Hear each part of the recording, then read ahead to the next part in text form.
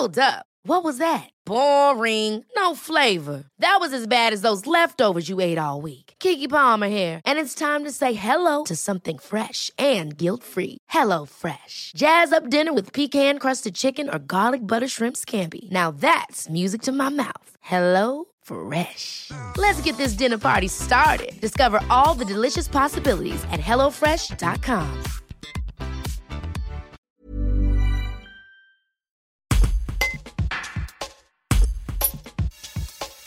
Chapeau rond sur la tête et débardeur à carreaux rouges et blancs style Vichy, c'est avec ses vêtements un peu à l'ancienne que Clémentine Rigaud apparaît en photo dans l'édition 2023 du calendrier Belle des Prés.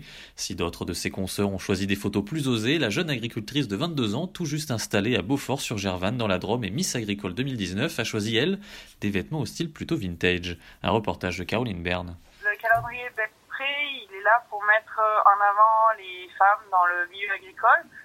On n'est pas non plus toute la journée en salopette avec des bottes ou voilà. Et du coup, ça permet de mettre en avant la féminité des femmes et du coup les femmes dans le milieu agricole.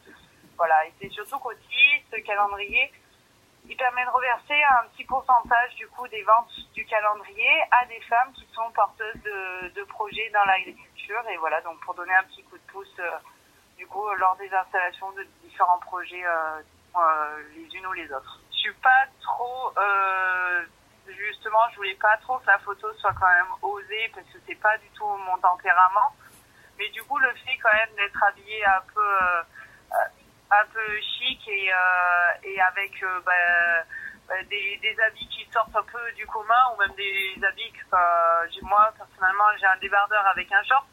Donc du coup c'est des habits que je peux mettre pour sortir, mais du coup c'est vrai qu'il y a certaines agricultrices, il y a des photos qui sont un peu plus osées et ça permet du coup de donner une autre petite touche du coup à ce calendrier pour les femmes. Avec une copine, donc du coup nous on est en duo sur la photo dans le calendrier. Donc du coup nous on a décidé de faire une photo donc il y en a qui appelleraient ça photo avec eau cochonou, d'autres confiture bonne maman, mais nous voilà on voulait un peu le cliché de l'agriculture vintage justement avec ce rouge et blanc du coup à carreaux. Et voilà, c'était un peu notre truc, notre dress code, on va dire, pour cette photo.